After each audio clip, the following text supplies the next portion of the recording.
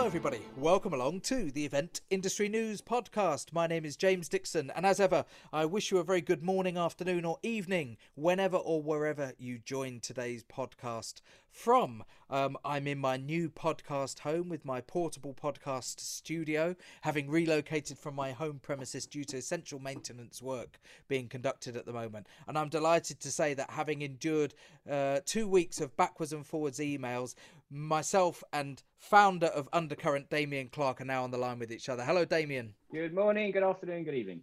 Yes, great to have you on the podcast. Thanks for joining us today. And as I've said, we're 1-1 in terms of podcast cancellations due to various crises at home, which everybody is experiencing at the moment, trying to continue to work from home, but there is light at the end of the tunnel, everybody. We have a route out of this, and we are certainly in a period of optimism at the moment, I hope, for everybody. So I hope everybody's keeping safe and well out there who tunes into the podcast, and that you're all looking forward, hopefully, to a summer that feels a little bit more normal and a chance to see everybody. And on today's podcast, Damien's joined us today to talk a little bit about Undercurrent, what they do as a business, who they are in relation to some other businesses as well, and a group of companies, and really what the last 9, 10, 11 months, knocking on a year, has felt like, and what it means for them as a business, what it means for them as an operation, what it means, I suppose, more importantly, Damien, for your clients. So it's great to have you on the show today. Tell us a little bit about Undercurrent first of all, and what it does as a business. Yeah, thanks for having me, James. So Undercurrent is a brand experience agency. We like to actually call it an advertising agency. We communicate brand stories, and one of the channels that we have used for many years is the live channel, and it's been phenomenally successful for us. I actually founded it 20 years ago this year, so 13th of October 2001 was the time that we founded it. Back then, of course, it was sort of known as event marketing. Sponsorship and hanging logos on things was the way forward. And of course, things have hugely evolved over the years. Prior to that, I was in a number of different experiential sort of brand experience agencies, even with a stunt agency, which was really fun, called Cunning Stunts. And that was a really exciting time. And then, as I said, 13th of October 2001, we founded Undercurrent, and through that last 20 years, we have been working in a lot of different sectors, mainly in technology and retail, and really getting into the minds of customers through our live channels and through live experiential. About 4 years ago, we also created something called the Current Collective. We have 3 other agencies within the group. There's something called House of Experience, which is going back to my old days. It's a really lovely content-led stunt agency. We produce a load of content for social media, etc. We have a fantastic staffing agency called Love the People, because of course you have to staff everything that you do. And I got so fed up of spending loads of time creating these incredible experiences on behalf of our clients. And then it falling over at the very last when the CEO or somebody asks a staff member what's going on and they have no idea. So we now have our very lovely boutique agency called Love the People.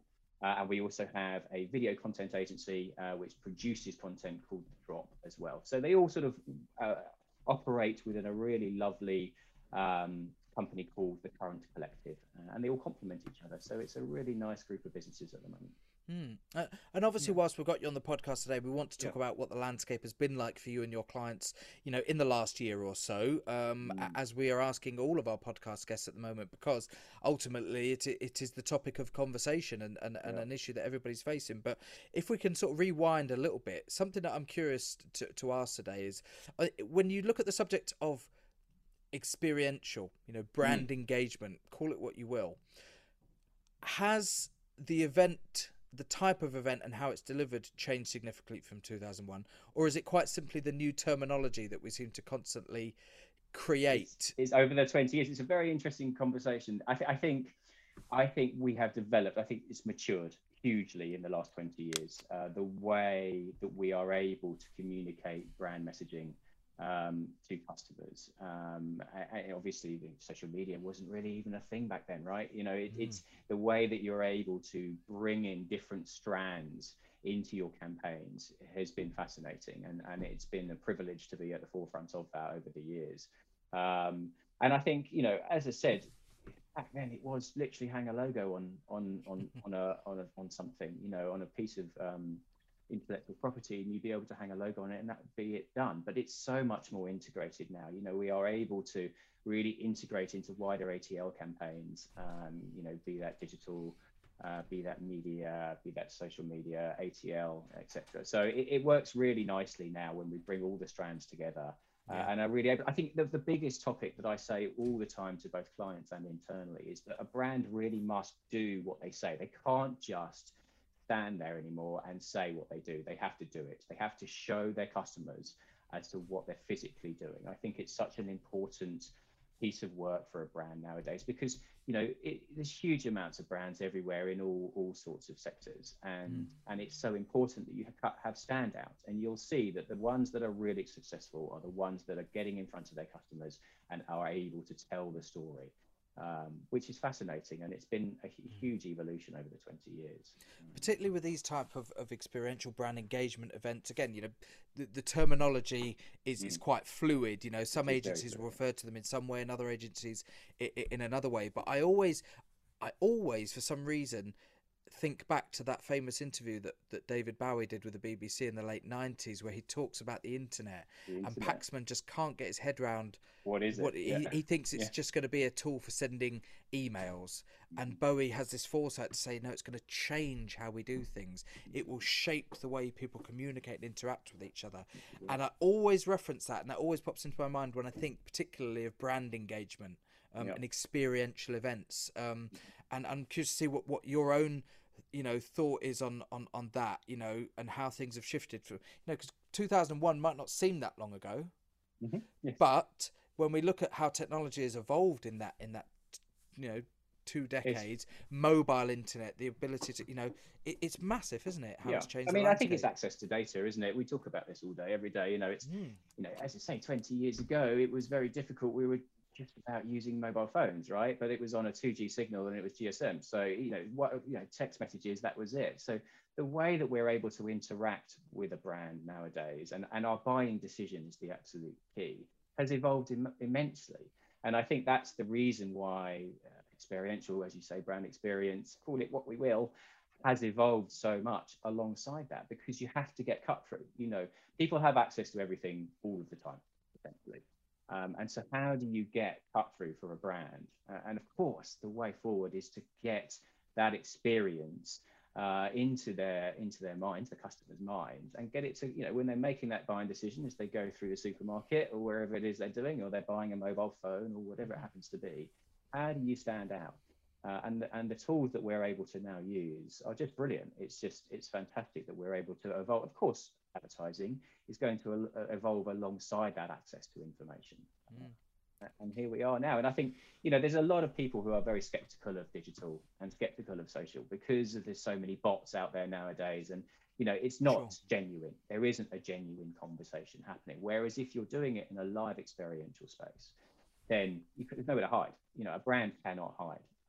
And I think that's fascinating, and really allows them to cut through. It's maybe a bit of a difficult question, but are you able to maybe give us or paint a picture of how one of your client engagement events manifests itself in terms of what the audience would see? You know, what's the sort of spectrum in terms of size, scale, and what you work on for your clients? No problem. Yeah, I mean, one of our raison d'etres has been, we're probably about 60-40 B2B, B2C. Right. So the B2B messaging has been phenomenally successful for us, because obviously if you are talking to the guys that are in store or online selling products, they know their stuff, right? So you have to get that messaging really tight and really clever. So particularly when we talk about the technology sector, for many years we've worked with the likes of Samsung, we've done Apple, Nokia, we're now with Google, we work on Google Pixel. So that messaging has to be so strong and so clear. You know, as I said, there is nowhere to hide. So the sort of scale of events there, we're talking about road shows of maybe 4,500 people over a period of 2.5 weeks, but they're so core. The audience that we're talking to are so well targeted, because we know exactly what they want when they want it. But then through to the B2C work that we do. So for example, at the moment, we work a lot with TK Maxx, which is, I'm sure you know, TJX. They have HomeSense and TK Maxx shops. And that is about being in store. So, big store openings, let's say, and we'll have 2,000 people in the queue outside because they're phenomenal stores and incredible experiences. And so we'll change the way that project is worked, because obviously it's a bit more scattergun, clearly, because they don't need to know about very specific pieces of product, but they do want to understand the experience of being in the store and what it means to shop in TK Maxx or HomeSense. And so we'll bring together aspects creatively and then strategically and deploy that. So that's sort of how we've worked. I mean, over the years, we've also done lots of works in festivals. Clearly, a lot of people have over the years with booze brand, etc. But our roster at the moment is where we're really focusing B2B and B2C. And I think I'm sure we're going to come on to it, but we have a really interesting way of looking at it. We always take an experience first approach. I think the channel can be agnostic. I think it's always about creating a fantastic customer experience and then really working through how we bring that to life through different sets of channels. Can it be live? Can it be digital? Do we need to bring in social media aspects? What does that look like? And so we always go with the idea first, the creative experience. What is the experience that we want to get across to our clients, customers? And it's a fascinating way of looking at it. And of course, in the last year, I'll stop saying months now, because we really are coming up to a Hopefully. year. In the last year, the difficulty for everybody has been to try and maintain a continuum of that experience, but through effectively a digital medium, because we haven't had any other choice. There has been no way of conveying that emotion in situ with audiences. How brand to brand, I'm sure it will have differed massively, because depending on the nature of the brand, you may be in a better position to go down the digital avenue. How difficult has it been to sort of look at the different clients on a case-by-case basis and analyze how you deliver them digital experiences?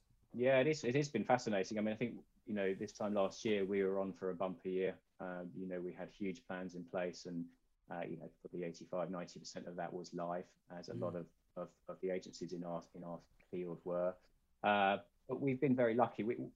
Over the years, we've always, I've been very passionate about making sure whatever leaves the business has a digital aspect to it. So be that a website, micro URL, or a social aspect. And so when this happened, people knew that that's what we were doing, and we were able to, the immortal word, we were able to pivot very quickly to bringing those campaigns together online. Now, because of our background in technology, particularly, we were able to use a lot of gaming engines, so creating Unity games, etc. So everything that we have done in the last 11 months has really moved online and become hugely interactive because of our ability to be able to take the experience. The experience hasn't changed of what we pitched in at the beginning of last year.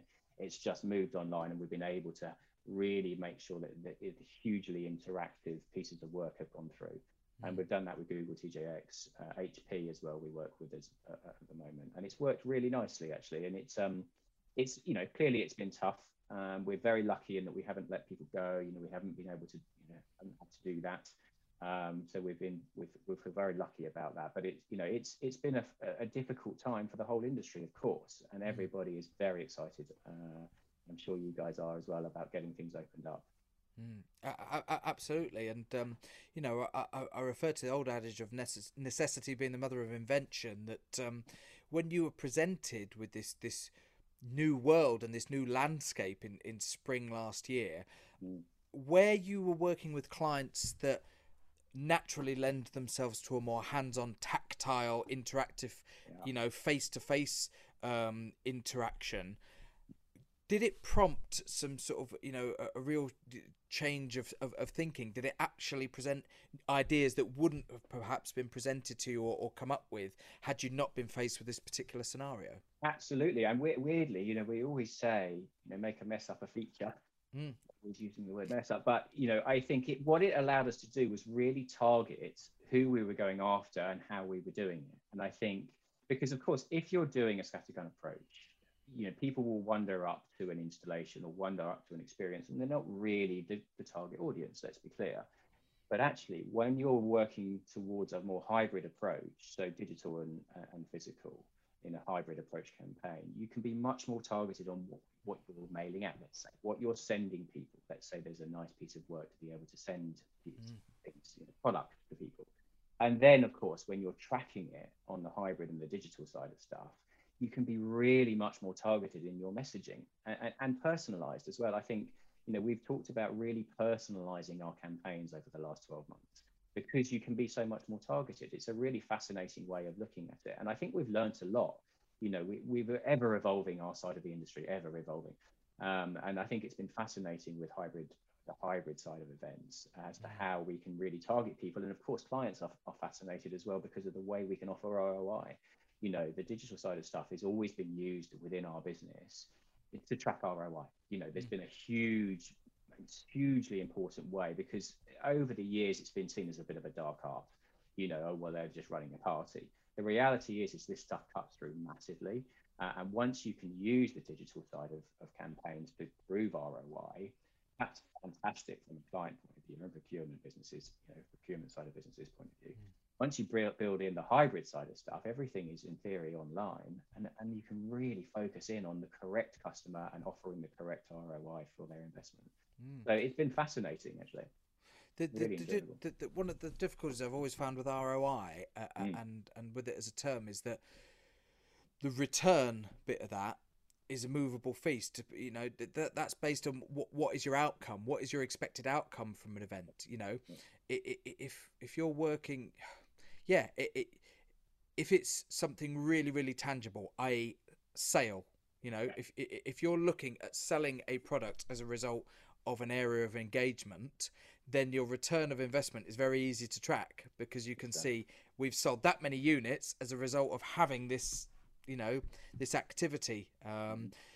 How difficult is monitoring ROI depending on what your actual client's idea of return is, what the R number is what is the R number, to use a phrase? It's exactly right. I think it's interesting. I think the most important bit is to ensure right from the off everyone is very clear about what the end game is.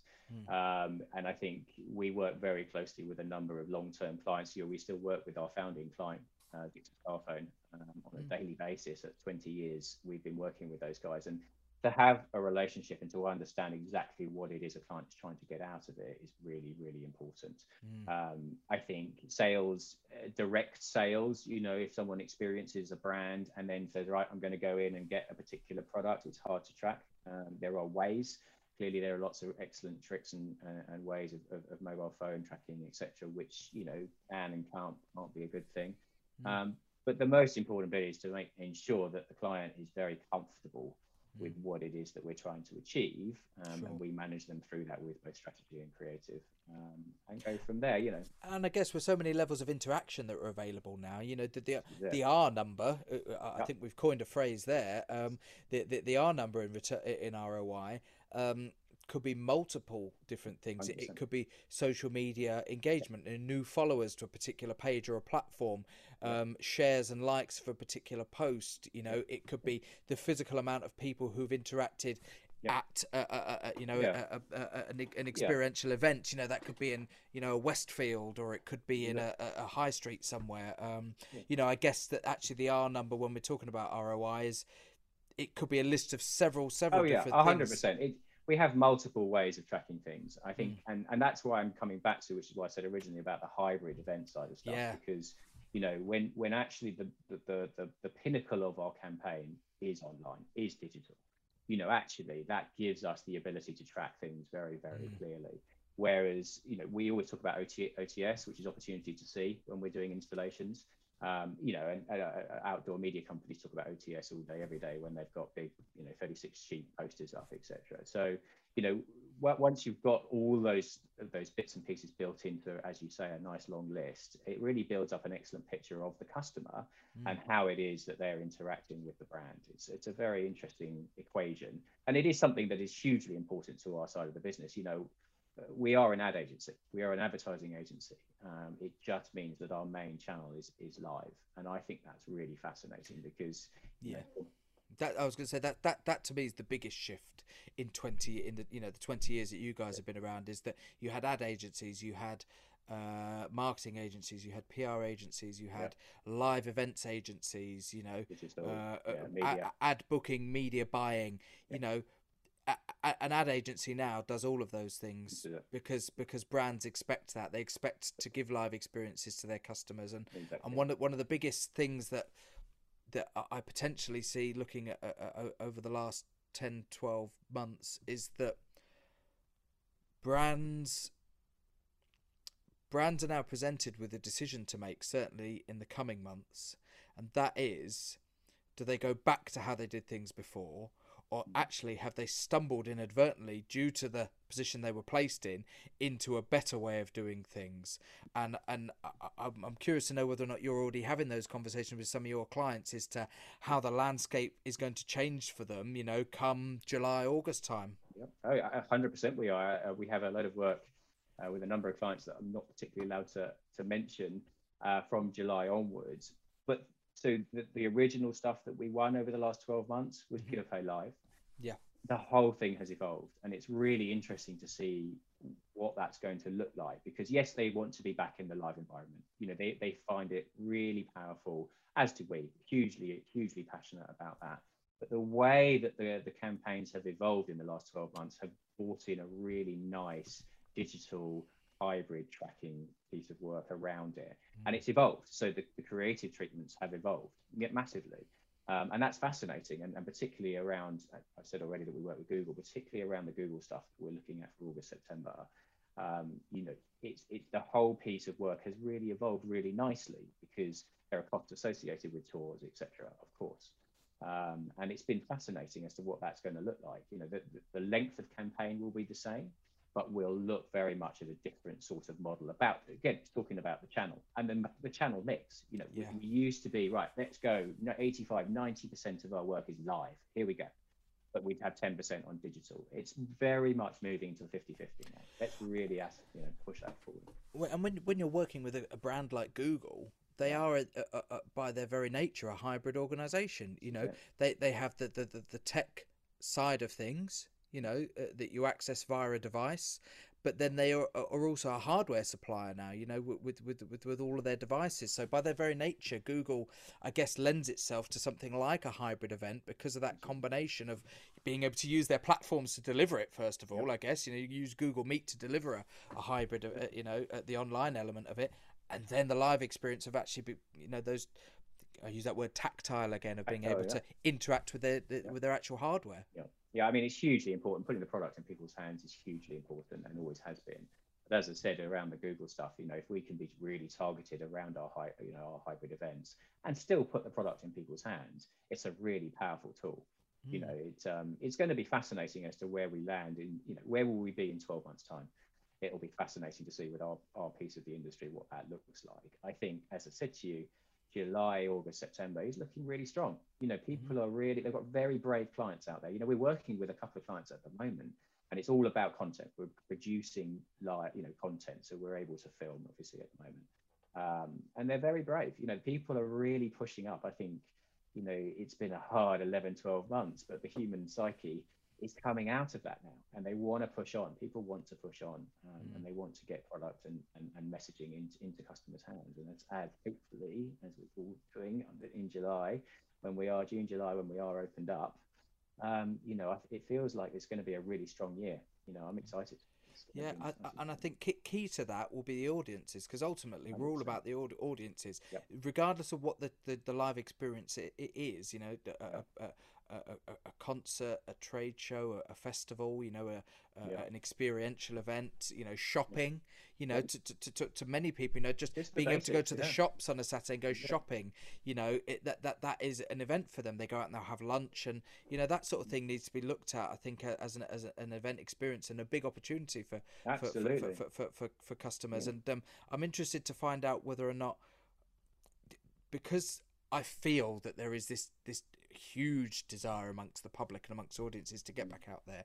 Every day at the moment, we're seeing a new announcement of a festival, for example, Yeah, saying, Melvin. yeah, we're Melvin going Bone, yeah. ahead. You know, Isle of Wight have said, right, we were going to run in June, we're going to bump back to September, and we're going to squeeze it in. You know, there are Yeah, all these Reading and festivals that Leeds. are going to want to operate, and that in itself presents opportunities potentially for brands, 100%. doesn't it? Yeah, I'm 100%. And I think even if a brand can't get access to those moments because it's tightly controlled, quite rightly. Mm. A guy called Melvin Ben, I'm sure you know, Festival Republic, Yeah. was on the radio recently, last couple of weeks. But I think just that story there that allows us to say we're going to have some festivals this summer. You know, it's such a huge part of our industry, isn't it? Just pushes on everybody else to go, actually, oh, right, the shopping centres are going to be open. We are going to have installations throughout London. You know, there's going to be fantastic spaces in Leeds, you know, where you guys are, you know, that we can actually go and do live work in. And I think that's going to be fascinating. And when Melvin came on and said that stuff, you know, social media went mad, didn't it? You know, people were left, right and centre. Reading and Leeds is on, you know, Latitude is coming on, which is Melvin's baby. So I think it's going to be really exciting that stuff comes through, and it will very much trickle down to the rest of our industry. You know, what are we doing in the live space? And I said, maybe it sounds sort of a bit tenuous, but I don't think it is. I think there's a huge opportunity for town centres, for local 100%. authorities, you know, to people, you know, shops have been closed, town centres have been closed, no bars and everything. They will open back up. People will be able to go into these, and I think from an event point of view, and certainly from a marketing opportunity for brands, suddenly these spaces that people, let's face it, have taken for granted, you know, and they're now going to go back into them, and where there are people, that presents opportunity. Absolutely, and I think it goes wider. I think we need to talk about the retail industry. You know, it's been closed for 11 months essentially. And so how does Oxford Street, how does the main high street in Leeds, how do they bring it back to life? Because, you know, retailers have frankly been on their arse. How do they move things forward? And it's a huge opportunity for me just to look at the wider retail spaces. You know, there's been huge amounts of help throughout the industry with rates, et cetera, and the furlough scheme, which I'm sure they're all using. It's now about how can we bring that back to life? How can we come back? Maybe not with a bang, but certainly start to breathe life into these high streets, because they're absolutely the core of a lot of these different towns, and we need to bring it back to life. And it's exciting opportunities, and brands should be, you know, not taking advantage, but they should absolutely have an eye on that. Well, it's not just about brands taking advantage. I think that it's about, you know, retail. I think we should be aware of how closely associated retail could be to the events industry. It's not at the moment, but I think when people start opening up, you think about how the public will behave. Suddenly they can go to restaurants and bars again and events and meet people, which they haven't been able to do. What will they want to do? They'll want to buy new clothes. How do they get those clothes? They'll want to go shopping. Suddenly you've got an opportunity as a retailer maybe to create an event, whether that be in your store or just outside of your store, you know, to actually do something that's not just about shopping, but it's creating an experience, 100%. a bit of live music, a DJ, whatever it may be. Yeah, I mean, it's been our sweet spot for many years, actually, working in the retail industry, and how you can bring that shopping experience to life. You know, I think there's been a huge amount of press over the last 5 to 10 years about how do you make the physical experience of shopping in a retail environment, you know, better, because otherwise you just go on to the lovely Amazon and you click and collect and that's it, it's done. But actually people crave interaction. People crave the ability to, you know, hence the reason why festivals are so popular all over the globe, and certainly in the UK, you know, and they need that interaction, and breathing life into that retail space is definitely our sweet spot. We've been doing it for many, many years. And as you say, it needs to get closer and closer. The retail experience sector is hugely important. You know, you need to have an experience when you go shopping. It's not just about going in, get out, you know, potentially as we might do, but it's important that there is actually, you know, and there's been huge amounts of work done in it. Primark, for example, have created experience-led stores. You know, Next have done it. You know, they've brought in different aspects into their retail experiences so that, you know, it becomes an environment that you actually want to be in. And I think that's fascinating, and it's going to be hugely important for the retail sector as it grows out of this. And sadly, I heard a few people, when Arcadia fell, you know, and they were talking about the closure of their flagship stores, and they talked about the Oxford Street Topshop And I had a few people read the news article going, oh wow, they had a DJ station and everything in that store. Oh, I never knew that, you know. Yeah, we have a very specific opinion of what happened with Topshop, because what they did is they only focused on that experience in the one store. However, had they taken it to the rest of their estate, I think they actually think things would have been very different, because they focused everything on that. So you'd have Kate Moss in there launching a product. You'd have really nice, a slide would go in, and it was lovely. It was really nicely done. They focused on one store. What about everything else? What's happening in Darlington? What's happening in Brighton? You know, it's really important that you take this ideology and buy into it and scale it, because otherwise it just falls away. And there's no reason to go to all the other stores. Yes, Top in Oxford Street is busy. What about the rest of the estate? We have a really strong opinion on that, because our offices used to be next door to the space, and we go in and it was great. But what about everything else? You know, what's my reason to go to any of the other stores across the estate in the UK? I'd love to see a retailer rebrand themselves as a shopping venue. Yeah, I mean, I actually think it's done very well in a number of environments anyway. I think Selfridges do it really well. Absolutely, yeah. I think, but I think this is where the opportunity lies, is that those sort of experiences have perhaps always been associated with high-end retail from an event point of view. Absolutely. You know, you go to Harvey Nichols to the cocktail bar, you know, the bar in Selfridges, the bar in Harrods, you know, the food court, whatever. It's always associated with these sort of higher-end department stores and things like that. But I think, you know, that there's a genuine opportunity for the events industry, for experiential to really work harder, and for retail particularly to work harder in generating those experiences. And particularly in the retail environment, the business model of a retailer is that they have a number of partners, right? So they have a number of brands that are in the store, depending on who you're looking at, and they need to work together. These brand partnerships and the retailer itself need to come together and really push that forward, and it becomes a very interesting model, because you get to tell the stories, you get to, from the brand point of view, but you get to get bums on seats from a retailer point of view. So, you know, we've worked in that environment for many years, and it works really well.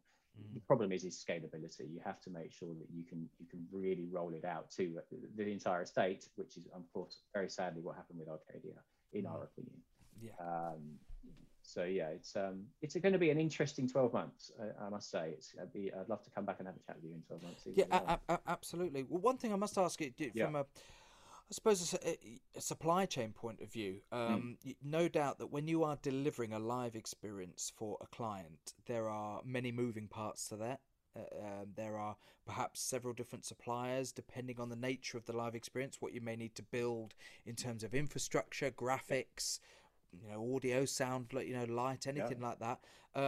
At the moment, are we in a weird, for your own agency, you're in a strange situation where a lot of those suppliers may still be working with, you know, very few, you know, staff. You're probably at a phase now where you're wanting to plan for things in the summer, but how difficult that is at the moment, whilst we're still in lockdown, yet trying to plan for being totally out of it? It's a tricky one, isn't it? I think, luckily, again, same with our digital implementation, we have a lot of stuff in-house.